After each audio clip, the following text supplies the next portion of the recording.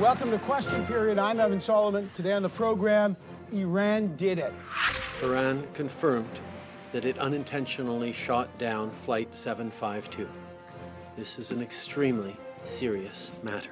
Canada and the world still have many questions that must be answered. In a stunning admission, Iran says it shot down the plane, killing all 176 on board, including 57 Canadians. But what should Canada do now? Will Iran let all investigators and family members in? Will there be reparations and a response for the deadly mistake? Transport Minister Marc Garneau joins us, plus sanctions. Shooting down a civilian aircraft is horrific. Iran must take full responsibility. Canada will not rest until we get the accountability, justice, and closure that the families deserve. Should Canada follow the U.S. and crank up sanctions on Iran, or is it time to open relations after a 7-year silence? The former Chief of the Defense Staff, Tom Lawson, and retired Major General Dave Fraser join us, plus the former National Security Advisor, Dick Fadden, and the former Public Safety Minister, Ralph Goodale, both weigh in on the scrum. Then, ready to run? Good afternoon. The first woman jumps into the Conservative leadership race, but can she stand up against the potential big names coming? Leadership candidate Marilyn Glatter joins us with her plan for victory. This is Question Period. Let's go get some answers. They shot the plane down. After days of denial, Iran finally admits what Canada and the U.S. have said all along: an Iranian missile downed Ukraine International Airlines Flight 752, killing all on board. But Iran says it was unintentional. Late Friday night, the Iranian government announced that it mistook the flight for a military target after it said it had turned toward a sensitive military center of Iran's Revolutionary Guard. Now, the commander of that guard, a senior general, took full responsibility for the tragedy, saying, quote, "I wish I were dead." The Iranian government has promised all responsible will be prosecuted. Do we believe that? Prime Minister Trudeau did speak to Iranian President Hassan Rouhani on Saturday and demanded that Canada get full access to the ongoing investigation starting on Saturday. I reiterated to President Rouhani that it is absolutely necessary that Canada participate in this investigation. We expect the full cooperation of Iranian authorities. The Prime Minister said he was furious about the tragedy. I am, of course, outraged and furious that families across this country are grieving the loss of their loved ones, that the Iranian-Canadian community is suffering so greatly, that all Canadians are shocked and appalled at the senseless loss of life. So now what? Will there be consequences, compensation, justice? How does Canada respond? With more sanctions or by reestablishing diplomatic ties in Iran to help the families? Let's find out. Joining me now is the Transport Minister, Marc Garneau. Minister Garneau, I appreciate you joining us with all the information. The key first question is access. When will investigators and families get access to this site in Iran?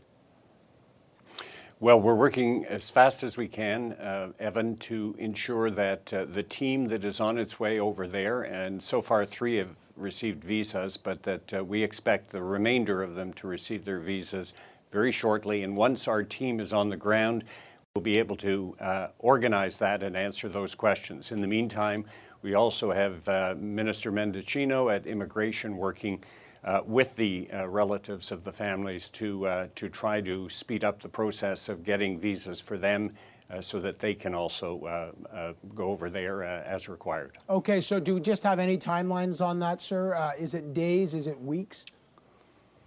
We're working as quickly as possible with Iran, and we hope that it's going to be a matter of days. We hope, but we have to see. You talk of working with Iran. We have no diplomatic ties there. I know Prime Minister Trudeau spoke with President Rouhani, and there's been a lot of back and forth. I guess a lot of people are wondering why trust Iran. They lied about shooting this airline down for days and days. How does Canada trust Iran? Well, I think the conversation between Prime Minister Trudeau and President Rouhani yesterday was very key in this case.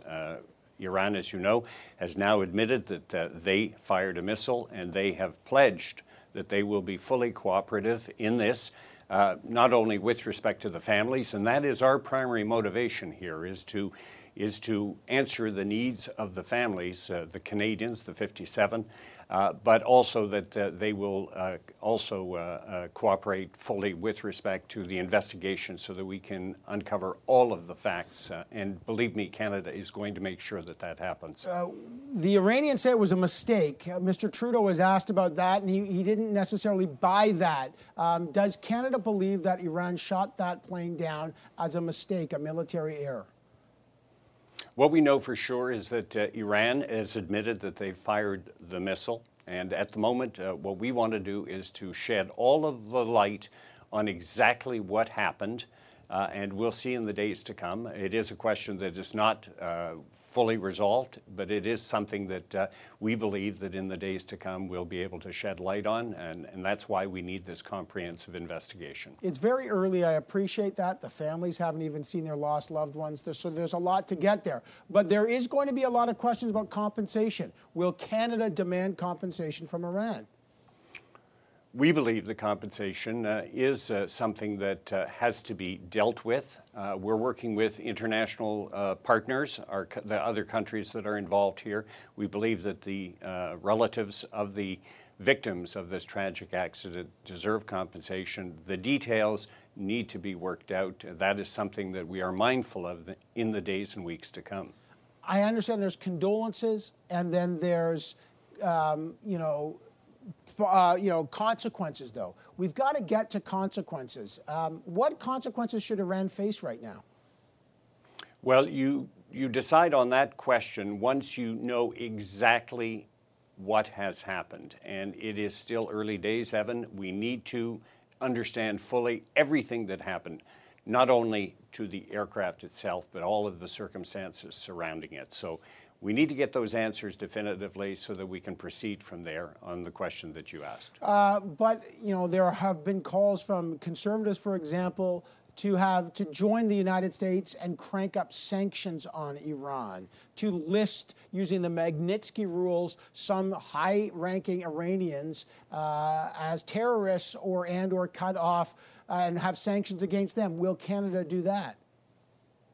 We're going to see what exactly happened in this tragic event. We feel that we need clarity on exactly what happened before we answer that question.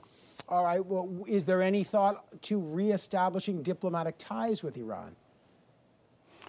We have said very clearly, Minister Champagne and the Prime Minister, that we need to try to de-escalate the situation that exists in the Middle East so that we don't have tragic events like the one that happened on the 8th of January with Flight 752. So Canada is certainly very much willing to help in trying to de-escalate the tensions that have existed for a long time in the region. And I think that that is the approach that we are taking. The fact that the Prime Minister spoke with President Rouhani yesterday is historical. This is something that has not happened for a very, very long time, especially since we broke off relations back in 2012. We feel that it is important to work very hard on de-escalating the situation to find out if we can bring more peace in that region, because it's having terrible consequences. I appreciate that, but the Iranians, that their foreign policy has been to support multiple terror organizations. It's not like it would be nice to in some way de-escalate. But is it naive to trust the Iranians? I appreciate the tragic nature of what's happened and the need to get families access. But would it be naive to try to trust Iran now to de-escalate? I don't think it's ever naive to try to change things, and certainly what has happened has had not only a profound effect on Canada in this particular case, several other countries as well, but also perhaps on Iran itself. But we'll see. We'll see in the days to come whether this is one of those moments where there is a shift in the way that international relations are conducted in that part of the world. We don't know. We always can hope, but we also have to be realistic. The U.S. did not inform Canada about the assassination of General Qasem Soleimani, as we now know. Should the U.S. have informed all of its allies, like Canada, that they should not have, or any nationals, should not be in the area? They should not be taking flights due to the imminent threats and the dangers like we've just seen? I think it would have been preferable to be warned. And I say it in the context in which there are Canadians over there alongside our U.S. counterparts in Iraq, and we are the two closest nations with respect to our security requirements. Okay, but should they have informed Canada, because we've got men and women on the ground in Iraq, because they are in harm's way, and I appreciate we're close allies, but should the U.S. have informed Canada more specifically about the imminent threats due to the assassination? We would have, as I say, preferred to have been informed about it, and I'll leave it at that. Have they made any assurances in the future to give us a heads up? I think that our relationship has been a very good one, particularly with respect to security matters, and we are confident that we will continue to be very close allies and share information as we go forward. Minister Garneau, does this conflict between Iran and the United States, now Canadians and others have been horrifically collateral damage, but does this change Canada's profile or commitment to the NATO missions in Iraq? No, it doesn't. But those are questions that the Minister of Defense will be looking at in the days and the weeks to come. We accepted a mission in Iraq, which we are leading, which is to help to train Iraqi forces so that they are able to themselves deal with the threat of ISIS, Daesh, in that part of the world. And we feel that that is a mission that Canada undertook because we felt that we could do something useful to help to bring greater stability to Iraq. In the days to come, I'm sure that there'll be the opportunity for Canada to reflect on that, but I believe that that fundamental motivation for helping Iraq remains. Last question. Will Canada push for an international tribunal to get some kind of justice and accountability for this tragic event? These are questions that need to be answered in the days to come, and I think a lot of it will depend on the openness of Iran as we proceed forward and as we seek the answers behind the tragic event. Again, our motivation here is that so much pain and tragedy was inflicted on the families of 57 and the friends of 57 Canadians, and we are determined to get to the bottom of this so that the issue of justice, which the Prime Minister brought up, will also be addressed. All right, we'll be watching closely, sir. I appreciate your time, Minister Garneau. Thank you so much for joining us this morning. Coming up next on the program, was the missile strike really unintentional? As Iran now says, should Canada slap sanctions on Iran? How does this kind of horrific tragedy happen? Retired Major General Dave Fraser and the former Chief of the Defense Staff General Tom Lawson dig into that next. Stay right here with Question Period.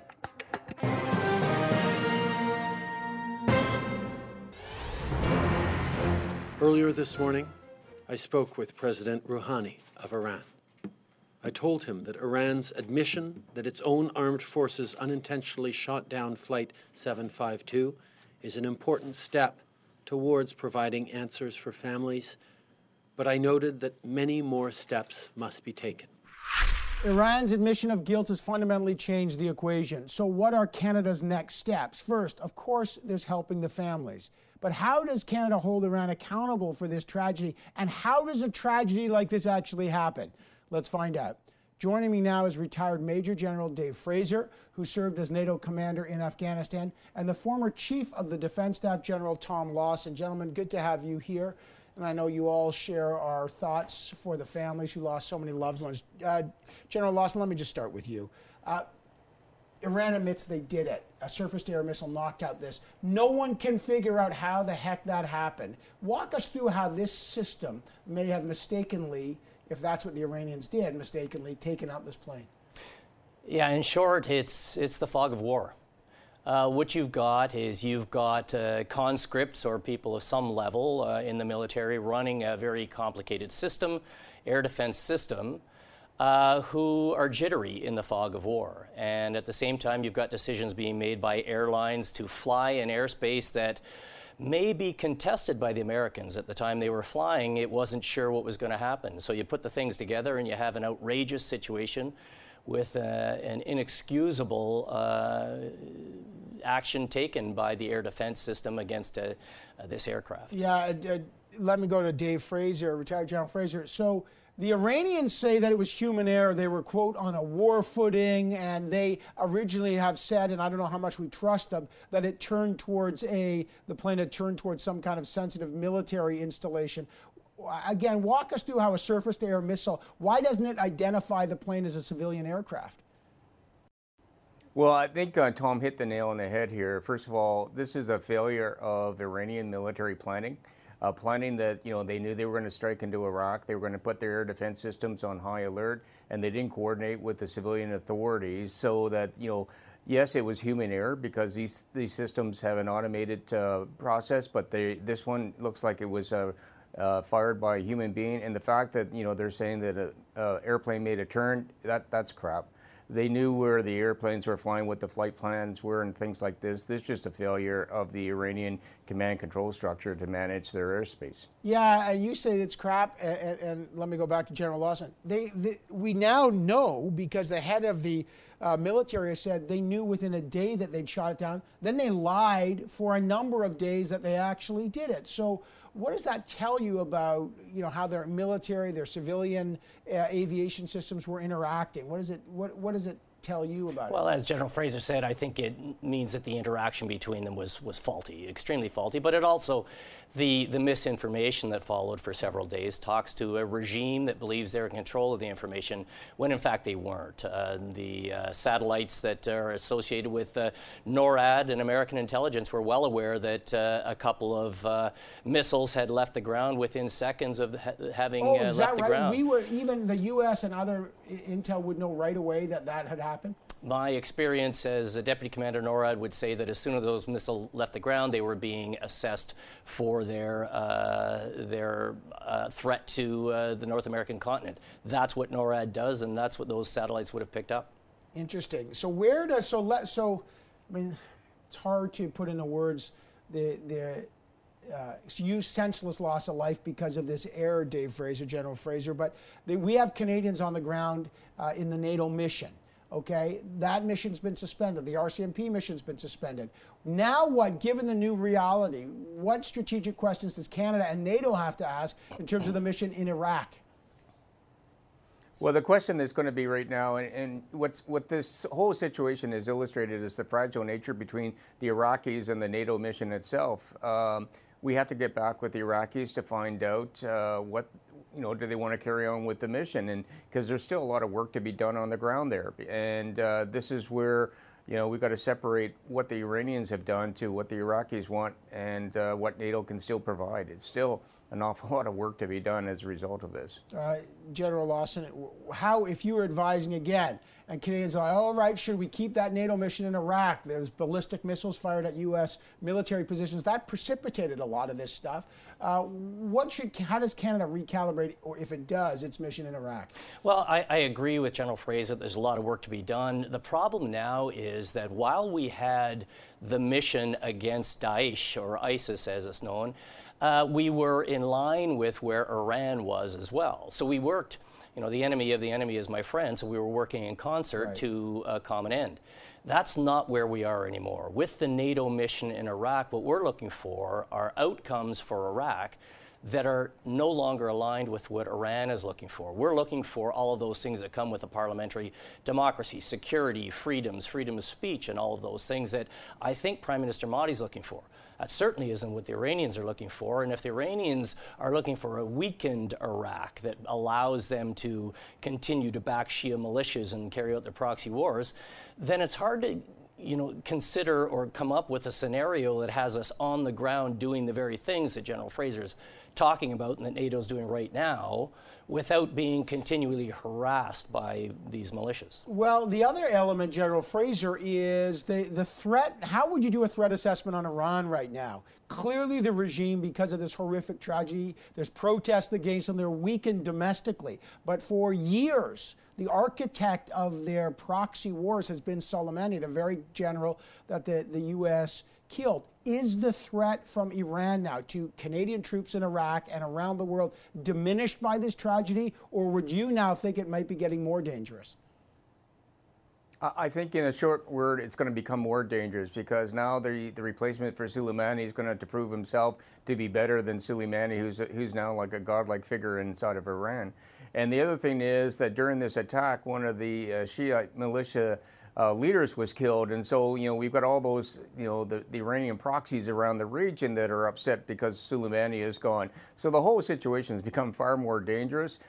Can Iran control the militias that they were dealing with in Iraq and sort of elsewhere? These are serious questions that puts the safety of all our women and men at risk. And going back to what Tom said, really puts into question, the missions that we were working with in the region and their future. That's interesting. So how would you do the same threat assessment now? Is there more danger now from Iran? Are they going to lash out to try to increase that proxy war? I think it's an open question, but I think one of the things that's changed in this equation is that the Americans have now said you will pay a price for continuing these proxy activities. And that wasn't clear before. The Americans have responded to militia attacks in Iraq, and now they've responded in a big way to the fellow who was in charge of these proxy attacks, and that's Soleimani. So they've added something that has to be taken into What's consideration. What's the strategic goal? I mean, that's been the question to the U.S. What was the strategic? No one's arguing Soleimani was a bad guy. He's got blood all over his hands. I get it. But what's the end goal? I mean, if it was an act of deterrence, what's the strategic end goal here, General Lawson? Well, my belief would be that as the United States is involved with NATO in strengthening Iraq, pushing Daesh down, in stabilizing the region, they could not do those things if they were continually harassed from Iranian-backed militias. So what they said, with a couple of forceful acts, missiles against Iranian-backed militias, and then, of course, the assassination of Soleimani, is the equation's changed. We're not standing for it. Dave Fraser, General Fraser, last word to you on that. How do we recalibrate the NATO mission given the new profile then? What would you be advising? Working with the Iraqis and other NATO partners to make sure that what we can do on our side will help with the stability. But as General Lawson just said, the whole idea that we were even remotely working with Iranians against ISIL, that was a flawed strategy from the get-go because the Iranians had different objectives, and we've got to completely separate ourselves from the Iranians and put the NATO mission back onto a solid footing where we control all the factors, not just some of them, because working with Iranians just is not going to be a winning strategy. Gents, I appreciate it there. I got to leave it there. Major General Dave Fraser, General Tom Lawson, I thank you both for your service to the country and for joining us this morning. I really appreciate that. Coming up, the first woman has jumped into the Conservative leadership race, MP Marilyn Gladu. What does she stand for? Does she have a chance? We find out next. She joins us right here on Question Period.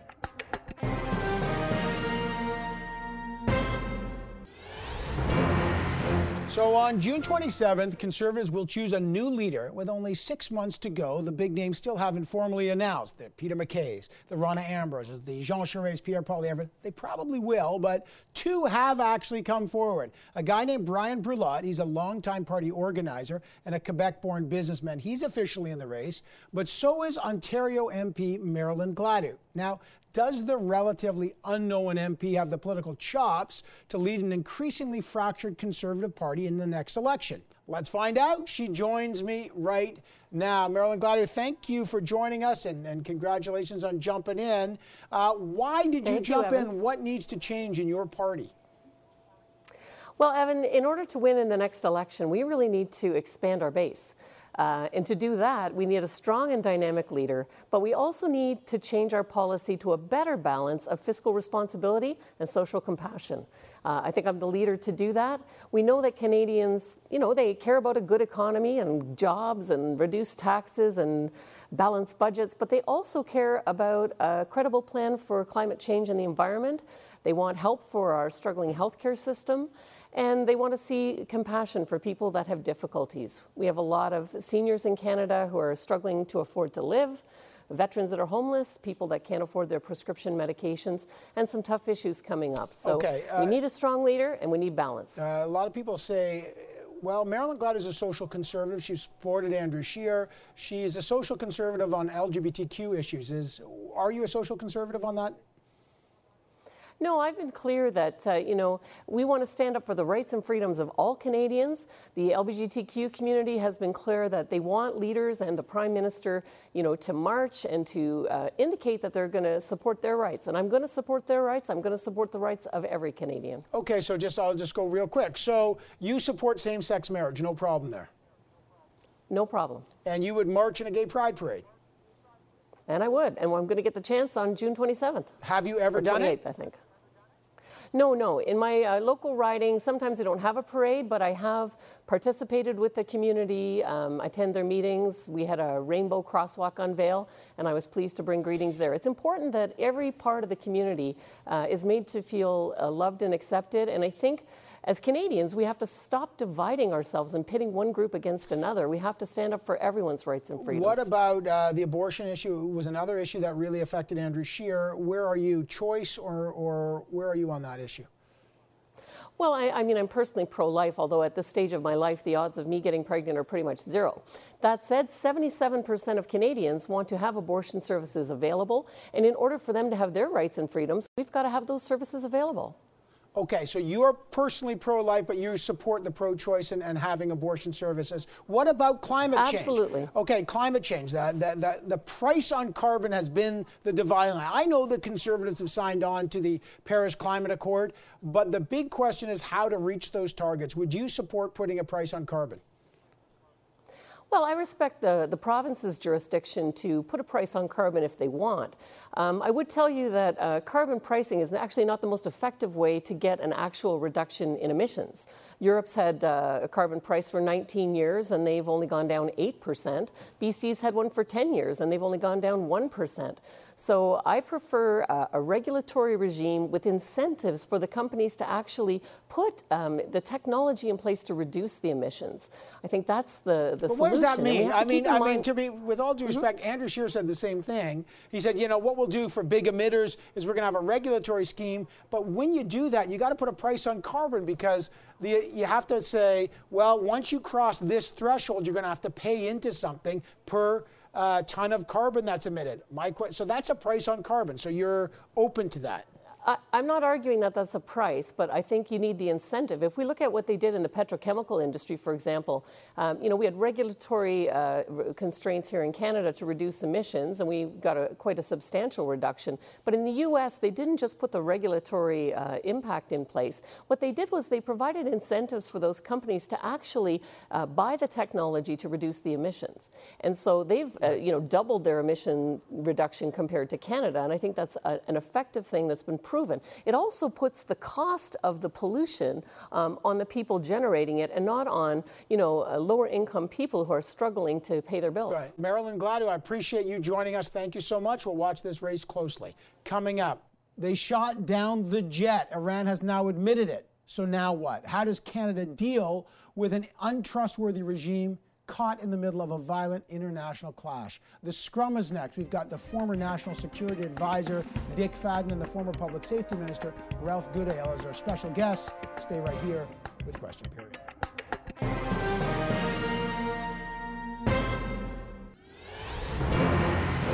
It is at times of tension like these that tragedies like this crash can happen, causing great loss of innocent life.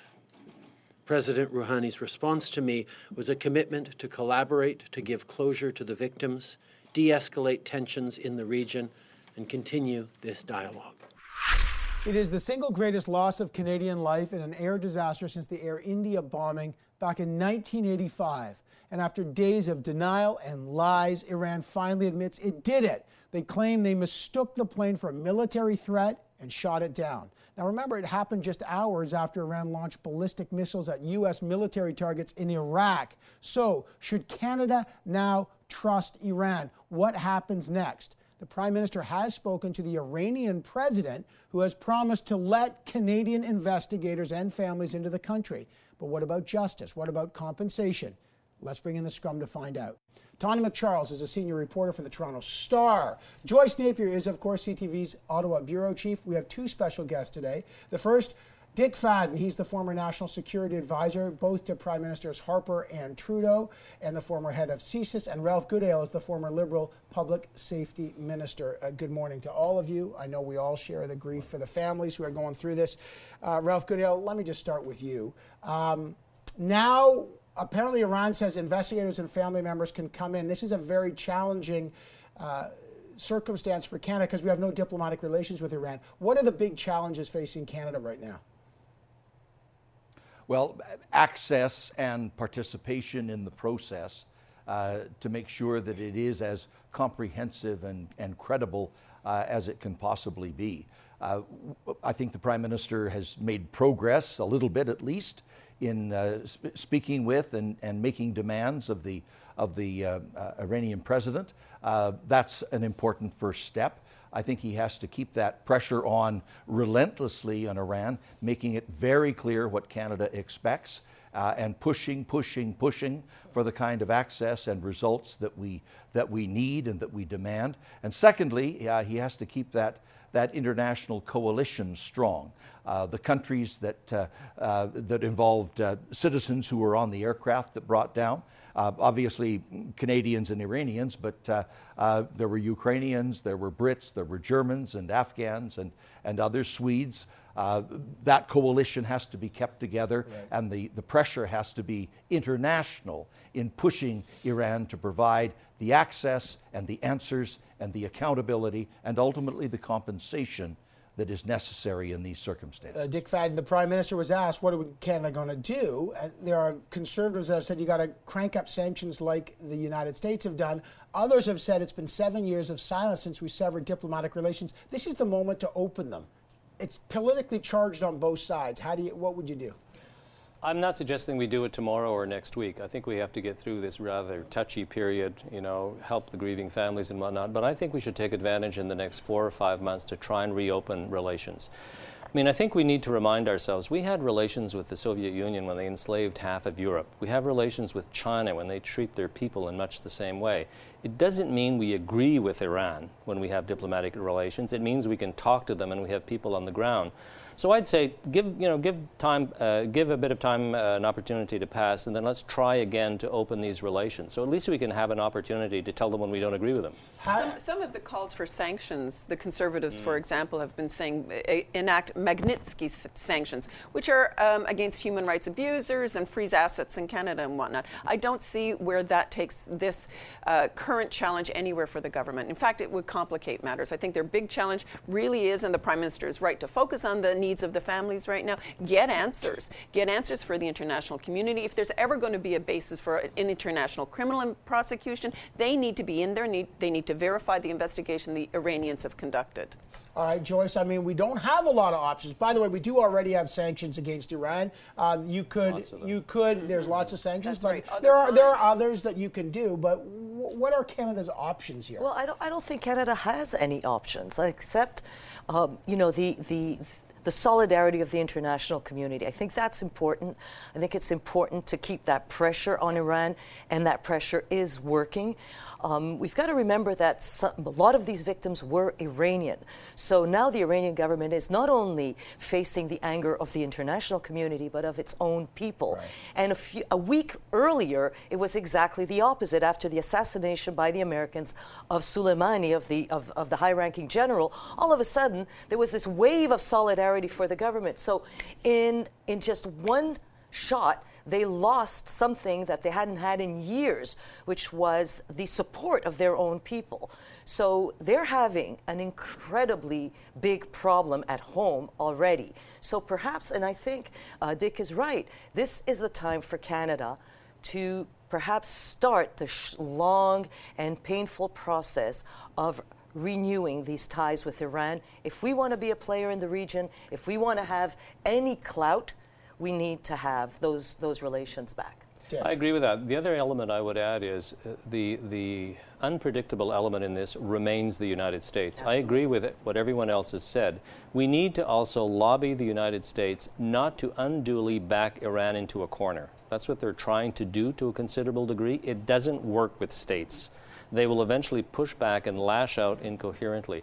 We need to work with the United States along with everybody else. We cannot ignore them just because Mr. Trump tends to be unpredictable and unhelpful. And to that extent, you know, it's not helpful when Trump, by tweet, encourages the protesters in Iran and warns Iran, as opposed to maybe expressing solidarity and grief for the families. He hasn't publicly done that yet. He's expressed it in a private phone call to Trudeau. But it's immensely complicated things. Canada is stuck once again between a belligerent U.S. and a belligerent Iran. All right, well, how do you negotiate that, Ralph Goodale? Weigh in on that, because once Iran has finally admitted culpability, that they did it, how does that recalibrate how Canada responds to this? Because I'll tell you, the public is mad. We want compensation, we want justice, and we want some kind of action here.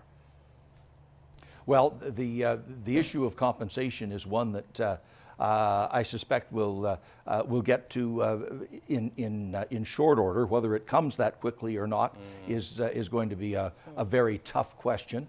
But you think of the last incident involving some of these same players where an aircraft was shot down. It was Iran that was demanding the compensation and launched a court proceeding to get it, and ultimately got something out of that process. So they can hardly deny the precedent that they themselves have established in the principle of paying compensation. In the short run, there are two countries that will be especially important to Canada. One of those is obviously Ukraine, because they have the special status of being responsible for that airliner. And that gives them particular access that Canada can piggyback on. And we are doing that, and we should continue to do that. The other is France, that may be especially involved in the examination of the black boxes, and having access to that information and the facts that will come from that decoding and that analysis will be extremely important to Canada. But nobody should be under any illusion here that this is going to be easy, even with Ukraine having some access there. Look, the Iranians arrested the UK ambassador simply for showing up at a vigil, which then turned into a protest. I mean, the Iranians are going to be very difficult for all of these states to deal with, and no one should assume that that's going to facilitate Canada's when the Americans downed search for answers. The Iranian planes, the Americans weren't easy as well. Back in 1988. And back in 1988, downed an Iranian plane who was flying Iranian airspace, and it took years for them to get compensation, and to this day the Americans haven't apologized and haven't said it was their fault for legal reasons. Obviously did not want to take responsibility. So in these cases, and the downing of the plane over Ukraine as well, nobody is claiming responsibility for that one either. So these are always difficult for any country, and they've admitted it. I don't want to defend Iran, but they have admitted it pretty fast. True, they had no choice. Well, the evidence was leaning towards a missile, but they admitted it. So Dick, last point to you. If you're the former national security advisor, a lot of people are wondering, what advice would you be giving now? Do you think Iran, do they go back into a shell because of this horrific incident, or do they lash out with more proxy wars? Like, what would be the national security advice right now? I think you have to remember that when you're dealing with a dictatorship, their main concern is maintaining themselves in power and maintaining control over their own population. They're going to do everything and anything they have to do to obtain those two objectives. So to some degree, it will depend on what the United States does. I think it's clear beyond any reasonable debate they're going to try and do something else to pay back the United States for what they did in Soleimani, and I think they will use proxies. They cannot even begin to win a face-on-face war with the United States, but they have Hamas, they have a Hezbollah, they have all sorts of other groups to use. All right, unfortunately, I got to leave it there. There's lots more to come.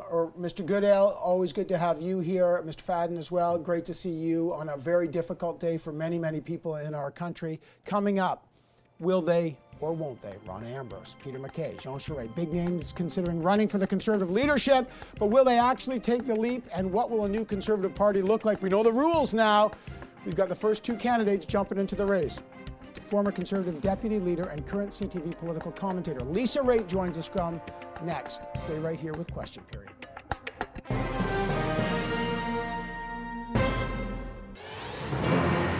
So candidates are lining up to replace Andrew Scheer as the leader of the Conservative Party. Ontario MP Marilyn Gladu, who we just saw in the program. There's also Ottawa businessman Brian Berlot. He's already announced his candidacy as well. But big names like Pierre Poilievre, Aaron O'Toole, they've confirmed to CTV News that they're entering the race later this month. But what about the other heavy hitters? Peter MacKay, Rona Ambrose, Jean Charest. Can Mr. Charest overcome his Liberal past, the fact that he's been advising Huawei on the Meng Wanzhou case, as the Globe and Mail reported? Is Pierre Poilievre's attack dog image an asset or liability? Let's bring in the scrum to find out. Michelle Carbert is from the Globe and Mail. She joins us. Tawna McCharles and Joyce Napier are both back, and our special guest this round is CTV's political commentator Lisa Raitt, who's helping to run the Conservative leadership race. Good to see you guys back on the scrum. Tawna, let's do it. Front runners. I mean, you got. I don't know about Gladu and Berlot. Those were the front runners last time. Right? Yeah, but I mean, what do you mean? It's still, look, the big question for this party right now, in the middle of this leadership, and I'm not sure if Lisa will agree, is whether Rona is in or out. Rona Ambrose, the former interim leader,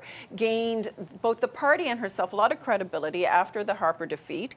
When she served as interim leader, she brought a level of civility to the discourse. She gave principled opposition to all kinds of government policies, and she, I think, did herself such a huge service that lots of people would love to see her come back. But this has turned into a rumor-powered game of chicken. Who's going to go first? Is Peter MacKay going to run if Jean Charest runs? Vice versa. Who's going to run if Rona doesn't throw her name into the mix? It's a real game of guessing. I think we're going to find out more next week. I know you probably can't say too much, but I would say hang tight. The vote's in June, and that's not a lot of time, so we've got to get going soon. And I will say sources in the Rona Ambrose camp have told me that they're seriously considering it, that she feels like she should do it, but it's a very difficult decision. Joyce? You know, I agree with what Tawna said about Rona Ambrose, but I think it's a little bit like we are in our little bubble in Ottawa and thinking that Rona Ambrose is, you know, this big deal. I would like to know for the rest of the country, because really at the end of the day, is she the next prime minister? That's the only question that you guys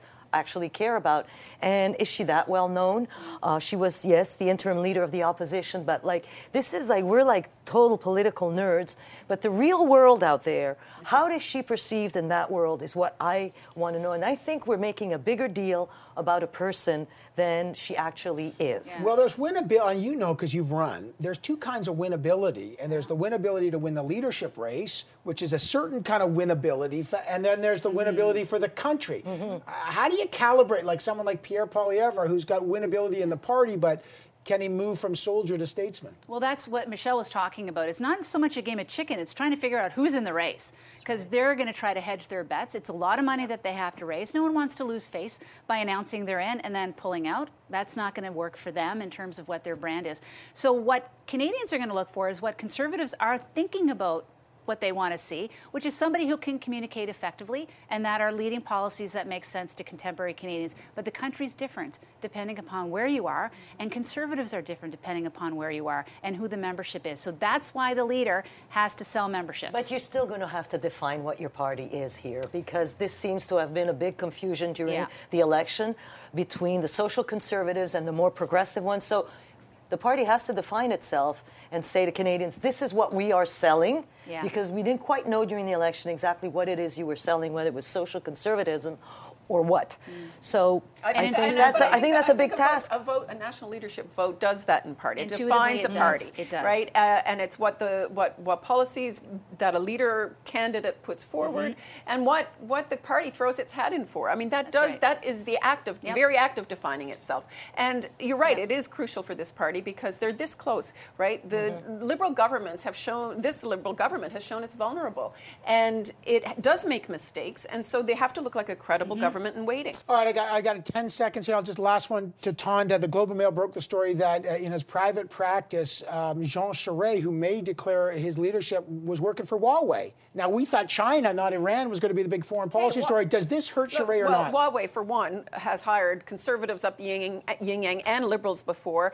They are a smart company, and they reach out to everybody they can to get an edge on the Canadian government. That's not a thing. But is it a perception problem for Charest in a race like that, because the Conservatives have been one of the hardliners in Parliament against Huawei. And it also raises the question, what other skeletons are in that closet? Why is that a skeleton, though? That's the question. Is it really actually a skeleton? Or is it the perceived? Or is business a business? And if we're starting this way, how do we end? Exactly. All right, I got to leave it there for a minute. Lisa, Joyce, Tonda, Michelle, great to see all of you. Before we go, though, Canada lost an iconic figure this past week, John Crosbie. I'll call him a political swordfish from the rock. He always dazzled. He always fought with intense theatricality. He passed away on Friday. Mr. Crosbie's varied career, from serving as a minister in his province's government to his more well-known time as a federal politician here on Parliament Hill. He was Joe Clark's finance minister. Remember, his budget brought Joe Clark's government down. Then under Prime Minister Mulroney, Mr. Crosbie served for 9 years as, well, he was almost the minister of everything, from justice to fisheries. He won a lot of battles. He lost many as well. Maybe the most famous is this one. Just quieten down, baby. I resent his remarks in the House talking about quiet down, baby. I'm not his baby, and I'm nobody's baby, and I'd like him to withdraw those remarks. What an extraordinary career. They do not make politicians like John Crosbie anymore. Politicians are often too packaged, too afraid to, well, be themselves, for better or for worse, and he was always himself. He served this country very well. We thank him. We think of his family. John Crosbie was 88 years old. Thank you all for watching. Take good care. We will be back here in 7 short days.